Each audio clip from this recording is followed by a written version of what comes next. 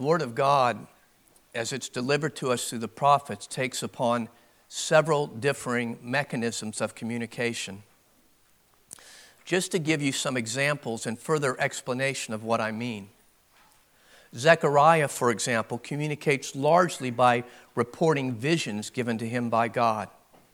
He'll write of, say, lifting up his eyes and seeing a man with a measuring line, and then he'll report to us what he sees that man doing, and since prophetic visions usually come with the audio, he'll describe for us as well what he hears. And sometimes, as in the case with prophetic visions like that, we'll also have recorded an angel's explanation of what the vision means. Other times, as another example, God will direct a prophet to engage in some symbolic action that conveys a greater meaning. Ezekiel performs a lot of different actions at God's direction when we read his prophecy. One time, specifically in Ezekiel chapter 37, we find God telling the prophet to take 2 sticks, to write on them and hold them together to symbolize what it would be like to have a reunified Jewish kingdom. The prophet Amos, he writes giving us yet another style. Amos writes in part of his prophecy by describing what could be thought of as a prosecution of a lawsuit. God summons his people. God calls forth the witnesses. He lays forth his accusation, and then he ends with his sentence.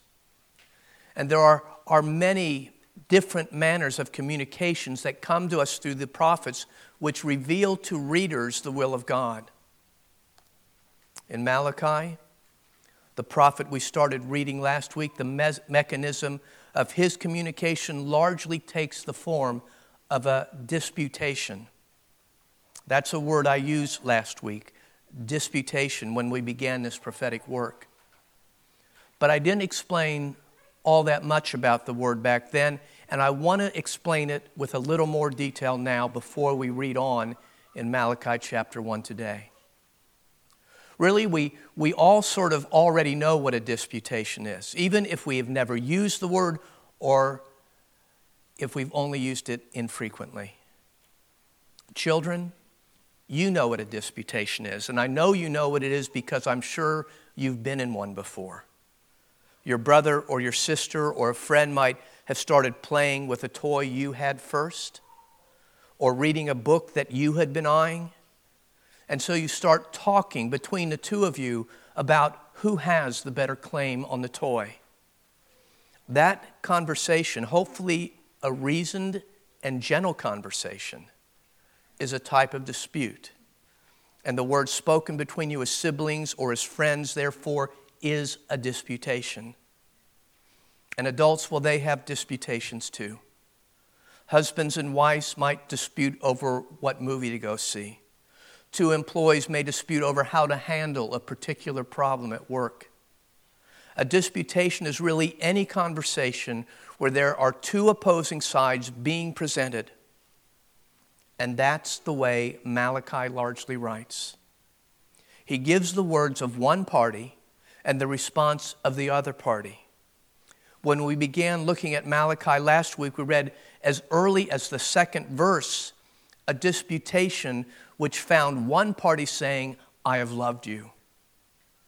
And then the other party, or in this case, parties, well, they responded by saying, "How have you loved us?" The first party speaks, the second party responds, and so it goes. But what makes the disputations of Malachi so different from anything we have more commonly experienced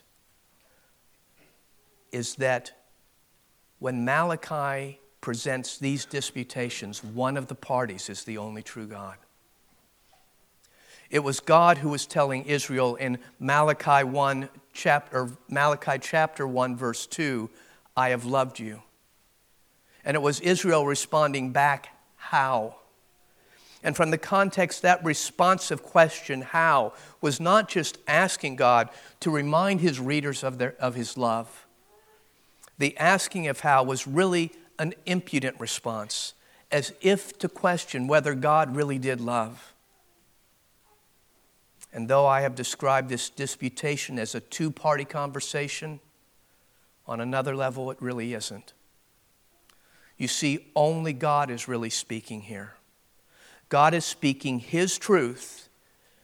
He says what He says. He gives what He knows to be the response then of the people. He says His words. He says the people's response. God says, I have loved you. And then He Himself says, but you say, how have you loved me? In other words, God is putting words into the prophet's mouth that are really the corporate people of God, the corporate people of God responding as we read Malachi. And because it's God's words, that means that the response that we hear there, we find in it that there are no hidden true feelings. What God writes is truly what the people are thinking. And this form of disputation will go on as we read on, and the words, but you say, will constantly be coming up. Those words, but you say, will serve as a marker to signify the response that comes from God's people in reply to God's words to them. And though I don't really think this needs to be said, when we read those words, but you say, what we should know is that what we are about to read, what is about to follow, is not only a true response, but it's also a wrong response. A wrong response coming from the people of God. You see, what's happening in this disputation is that God, in a loving, in a corrective way, is exposing wrong attitudes and wrong actions so that people will know their wrongs and be directed to what is right. And even more, to be directed to see the great need they have for Jesus Christ. Please keep all of that in mind as we read the remainder of Malachi chapter 1. Malachi 1, verses 6 through 14, 6 to the end of the chapter. Let's pray and then we'll read. Our Father, as we come to this text today, as we see you interact with your people, remind us that we are your people. Remind us of who you are. Remind us of what it is that you require of us. And Lord, as we encounter your word, we ask that you would correct any error you find within. Make it so that we are more faithful worshipers of you. Change us by your word. Transform us into the people you would have us be. Mold us, Lord. And we will glorify you for the work you do in us. We pray it in Christ's name. Amen. Beginning at verse 6.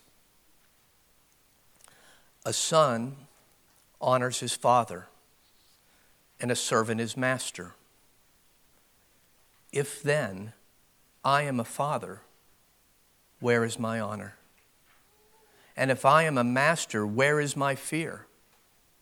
Says the Lord of hosts to you, O priest, who despise my name. But you say, how have we despised your name? By offering polluted food upon my altar. But you say, how have we polluted you? By saying that the Lord's table may be despised. When you offer blind animals in sacrifice, is that not evil?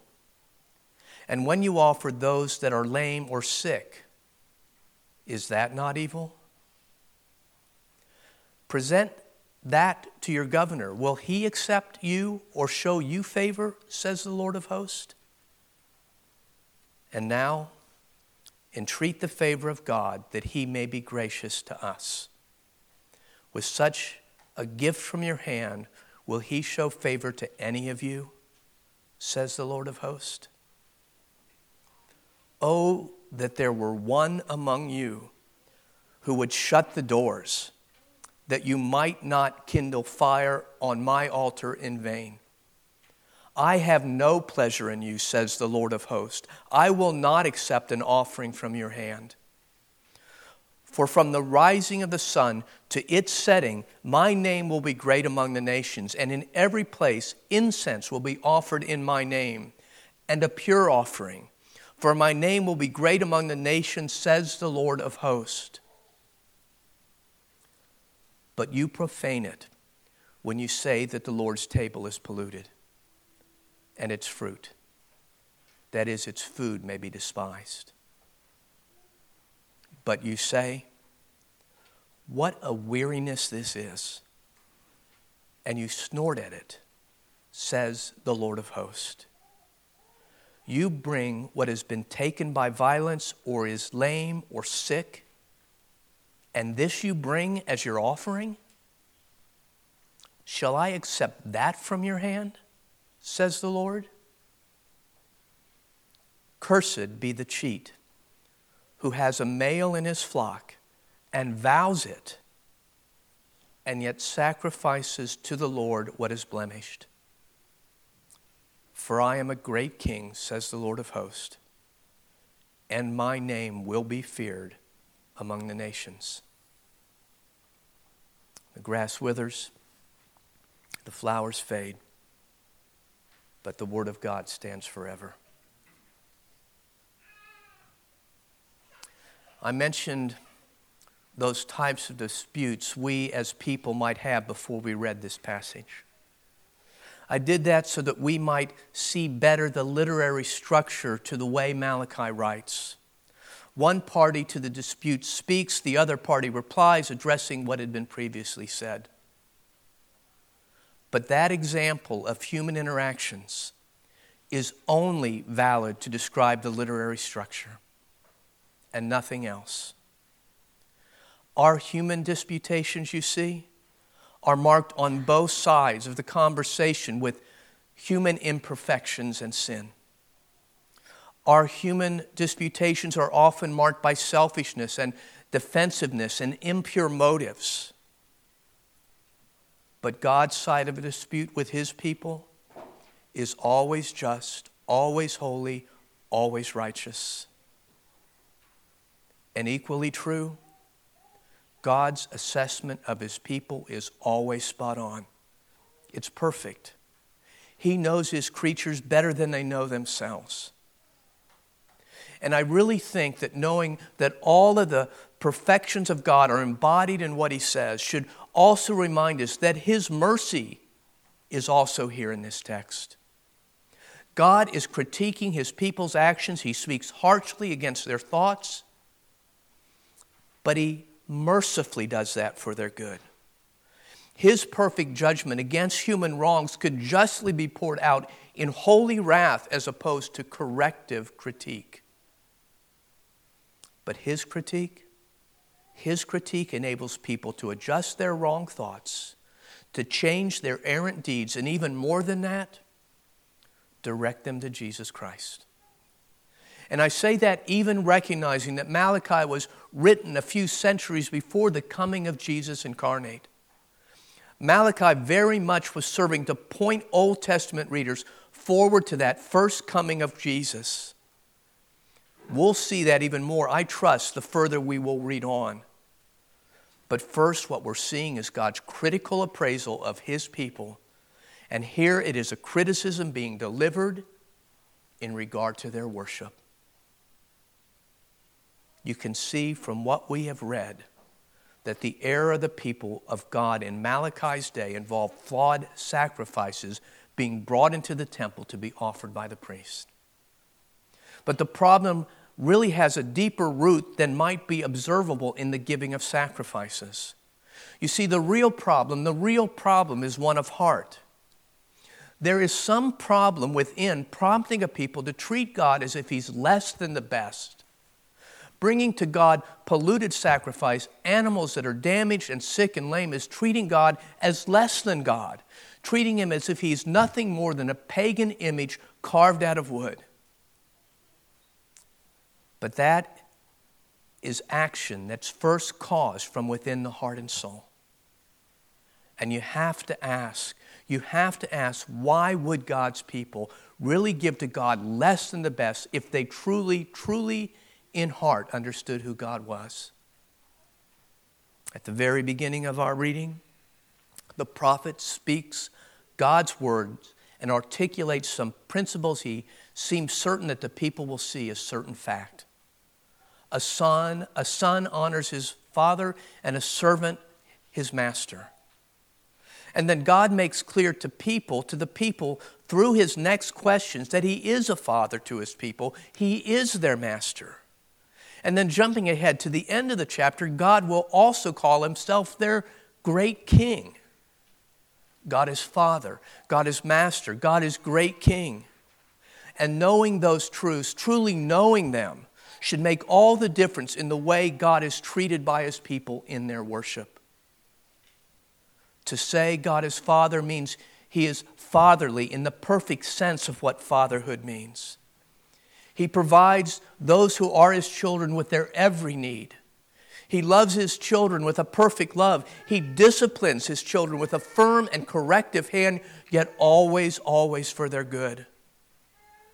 God, our Father, protects, he guides, he tenderly shepherds his children, as well as rebukes them when that is what they need the most.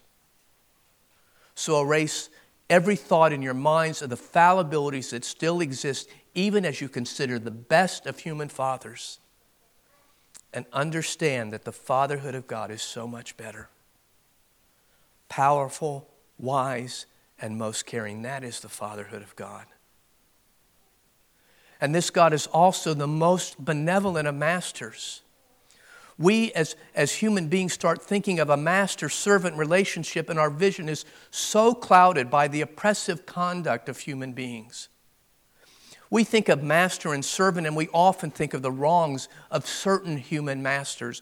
We start becoming aware of sins like man-stealing and involuntary servitude, and the harsh, domineering cruelty that is often associated with a human master's evilness. But again, you have to shift your thoughts away from such horrid images to instead consider God. He has all authority, the authority of our master, cloaked in the greatest of kindness. Think of God who uses his high place of authority as master while always seeking his servant's good. In the same vein, you could think of God as your great king. And again, our views will be colored by human kingship gone wrong. We think of tyrants instead of benevolent rulers. As a people who are a part of a democratic republic, we think of kings and envision heavy-handedness. But again, this is the only true and righteous God. And as the great king, he rules this universe that he has made and crafted. He holds everything in it together, but again, not for evil, but for the abundant good of his people. He rules for the good of his people. Father, Master, King, they are designations that suggest authority. But when they are applied to the authority of God, it is a type of authority that we should desire to have over us, long to have over us. In submission to him, our every need will be met. And all of what I have just said is encompassed in the words of God by which he is describing himself. He is the perfect Father. He is the great Master. He is the great King as well as our Lord. And even our best perceptions of what those words mean when applied to God, well, they still fall short of all his true excellencies. So, will you show honor to this great Father? Will you show honor to this wonderful Master? Do you show honor to your divine King? Or will you instead put polluted food upon his altar and offer him animals that are blind or lame or sick? God magnifies for us who he is and who he has been to his people. And at the same time, he lays forth accusations against the Old Testament church in the closing days of the Old Testament prophets, during which Malachi writes. The people, through the priest, are bringing blind animals for sacrifice. Is that not evil? They offer to God what is lame or sick. Is that not evil? By the conduct of the people through the priests, they are polluting the Lord's table. And perhaps what is said in verse 8 shows the greatest extent of how extreme this disregard towards God is. There we discover that the people would give to God blemished creatures that they would not even dare to give to their own human authority ruling over them, their governor. Just think about that for a moment. We can so easily imagine the mindset of that, like that, in our modern times. If any of us were invited to dine with the governor of this state, none of us would prepare for that event by going to our laundry pile to pull out our dirtiest of clothes, our damaged and our stained work pants to dress for a state leader. We see a human being who has been given authority over a group of people, and we seem to be more open to give him or her greater honor than we would our God. Now, I would ask that you please don't read too much into what I just said. I'm not claiming tuxes and gowns need to be worn to worship, but I am saying that when we come before our God, come before our Father, come before our Master, come before our King, we should have a mindset that wishes to see him glorified and not humiliated. And our conduct in worship should in some way show forth the mindset we should have in light of who God is. And that conduct should be showing a greater esteem for God than we would ever show for any of our fellow human beings. The error among Malachi's contemporary, it involves a spiritual numbness in regard to God. But part of that spiritual numbness is also related to a spiritual blindness as to who they really are. God did choose Israel.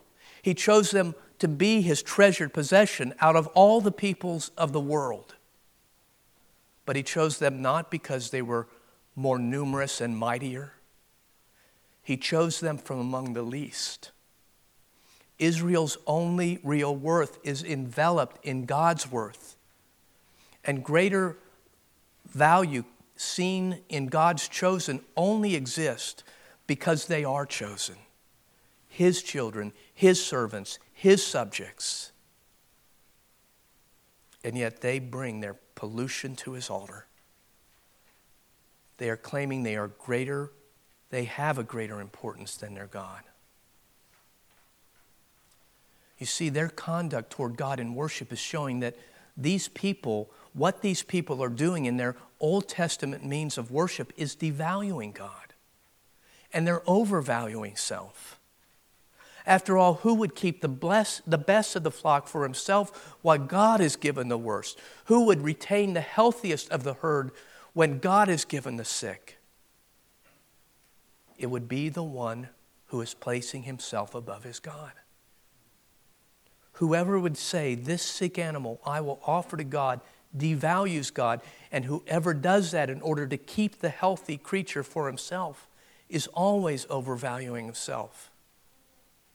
And again, this attitude towards God and the esteem for self is one being exhibited in the corporate worship of the people of God.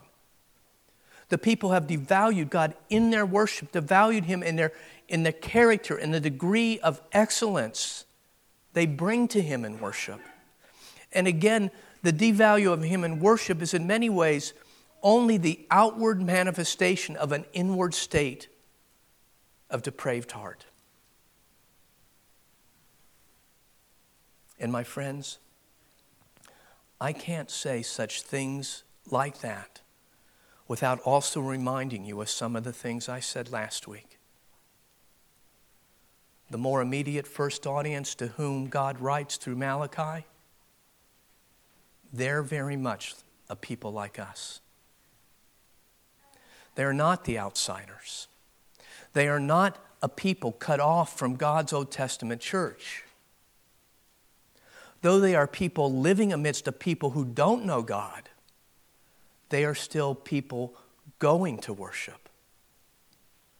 And in those ways, they are people very much like the church today. And because we have those commonalities with them, we should hear these words from Malachi and be asking ourselves, how do they apply to us? And we also need to do that knowing that Malachi's word is God's word. This prophet is God's spokesman, speaking God's truth. And because this is God's word, we should ask ourselves even more, how is the truth of God written through the prophet applying to us?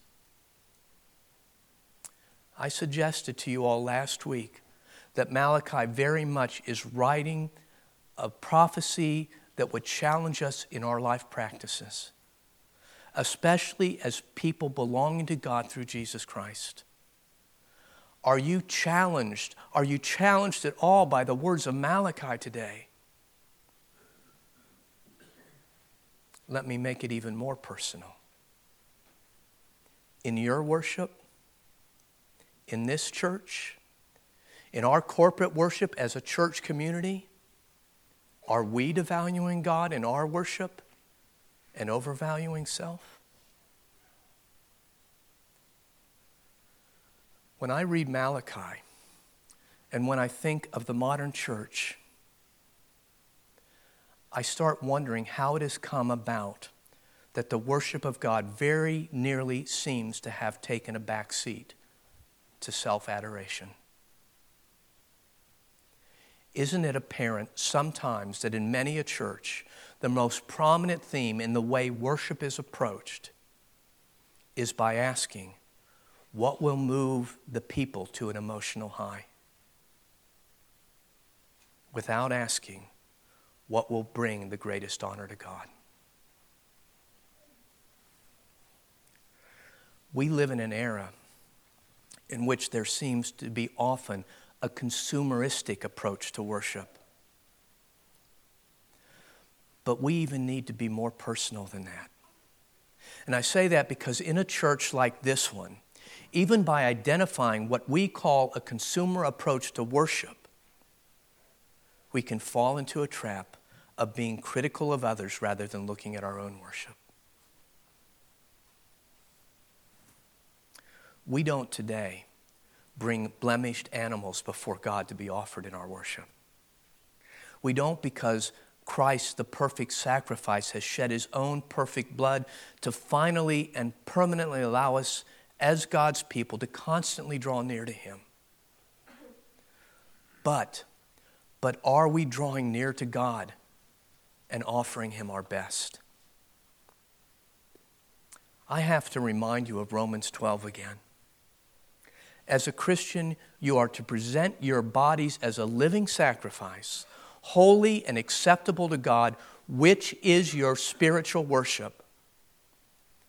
In your corporate worship, dear friend, are you presenting your body in a holy and sacrificial way acceptable to God? Or are you listening half-heartedly?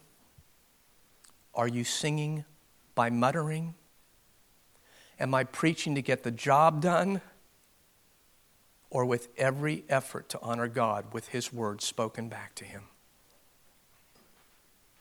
Beloved, God has ordained his worship. He has given us instruction as to how he is to be worshiped. He is worthy of everything we can give. But are we like the Israelites in Malachi's day, giving him our second best?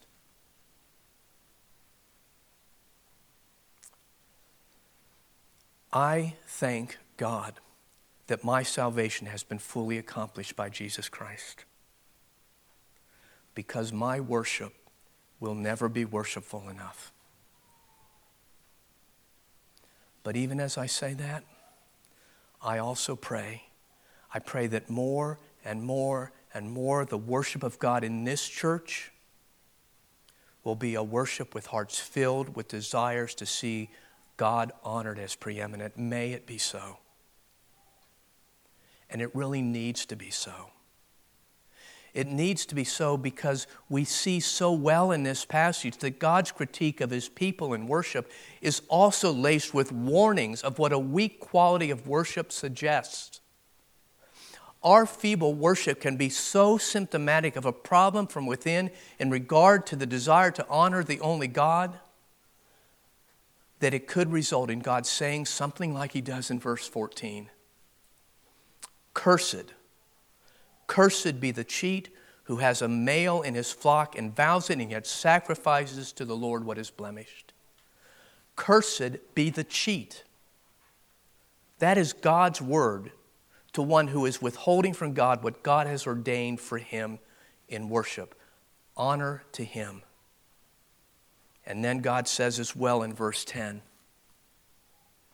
oh, that there were one among you who would shut the doors, that you might not kindle fire on my altar in vain. I have no pleasure in you, says the Lord of hosts. I will not accept an offering from your hand. Can you imagine God saying something like that to us? Oh, that there were one among you who would shut the doors of Black Hills Community Church so that you might not worship me in vain. I have no pleasure in you. I will not accept your worship.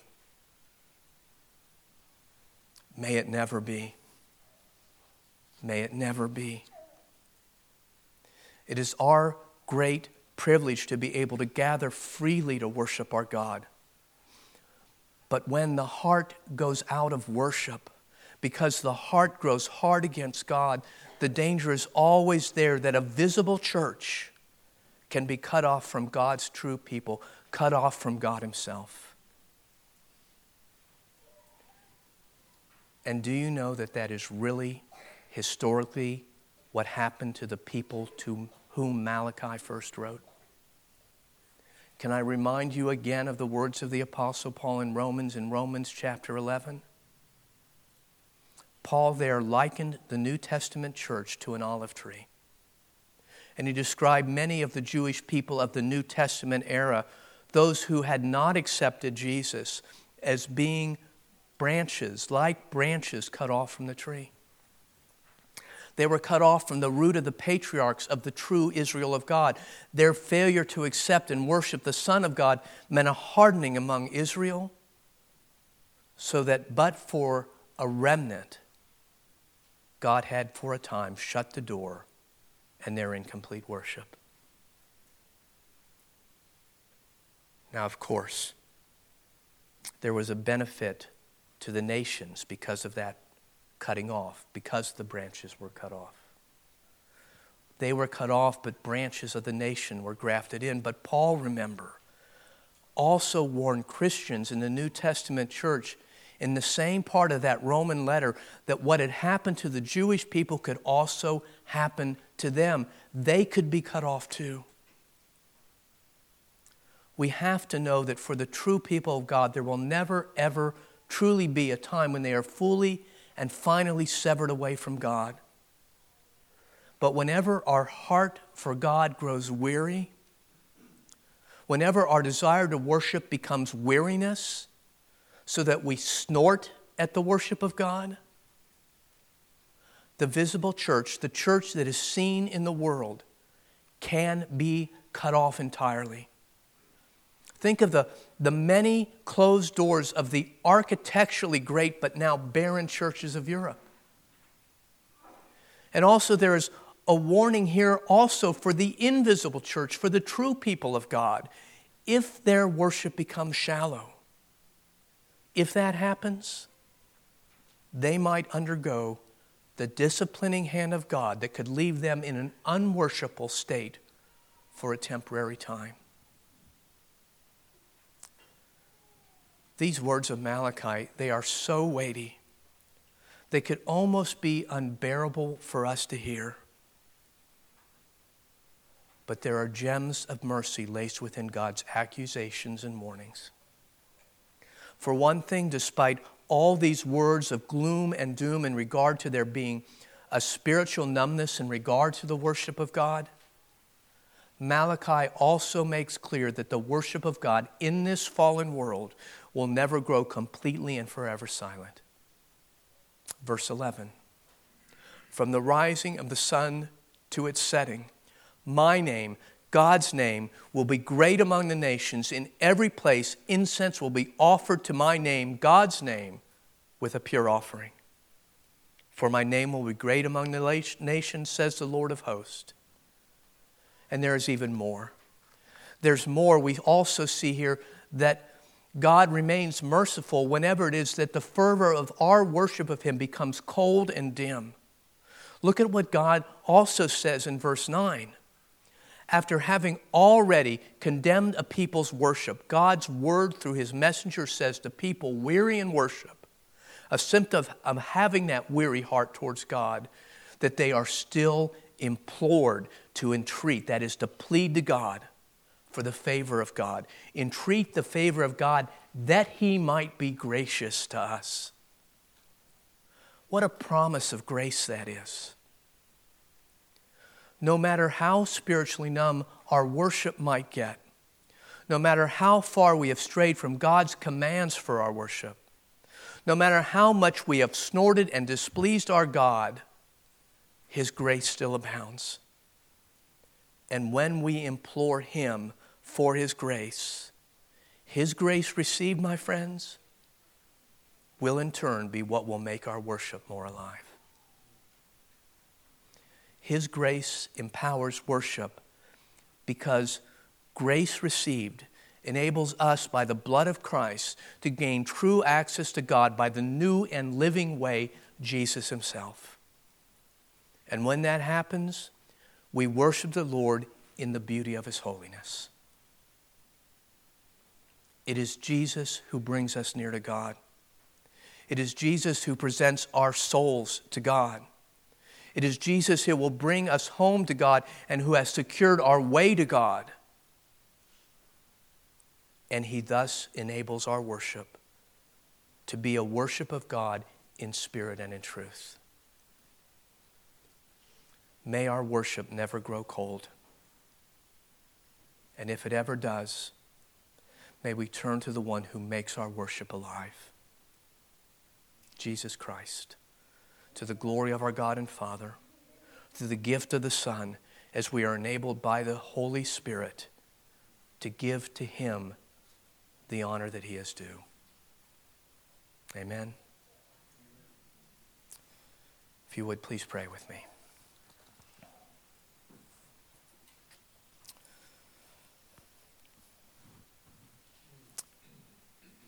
Our God and Father, we come again and ask for your forgiveness. Forgive us, Lord, for any time we have failed to give you the honor that you are owed by your creatures. Lord, we ask your forgiveness for any way that we have ever profaned your worship. We ask, Lord, that you would make us a people mindful of how you are to be honored and how we are enabled to honored because of the work of Jesus Christ. Lord, we have set before us a table. Elements are on the table. There is bread, there is grape juice, there is wine.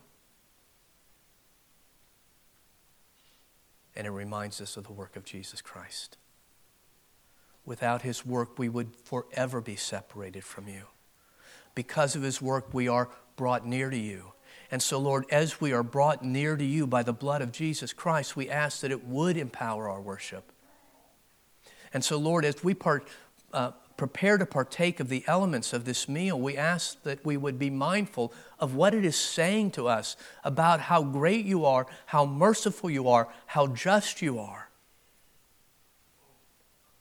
And we pray, Lord, that it would be as if we are spiritually being lifted to the heavens to be in your presence. Lord, may our partaking of the sacrament be a worshipful act. May our partaking of the sacrament be something which will glorify your most holy name.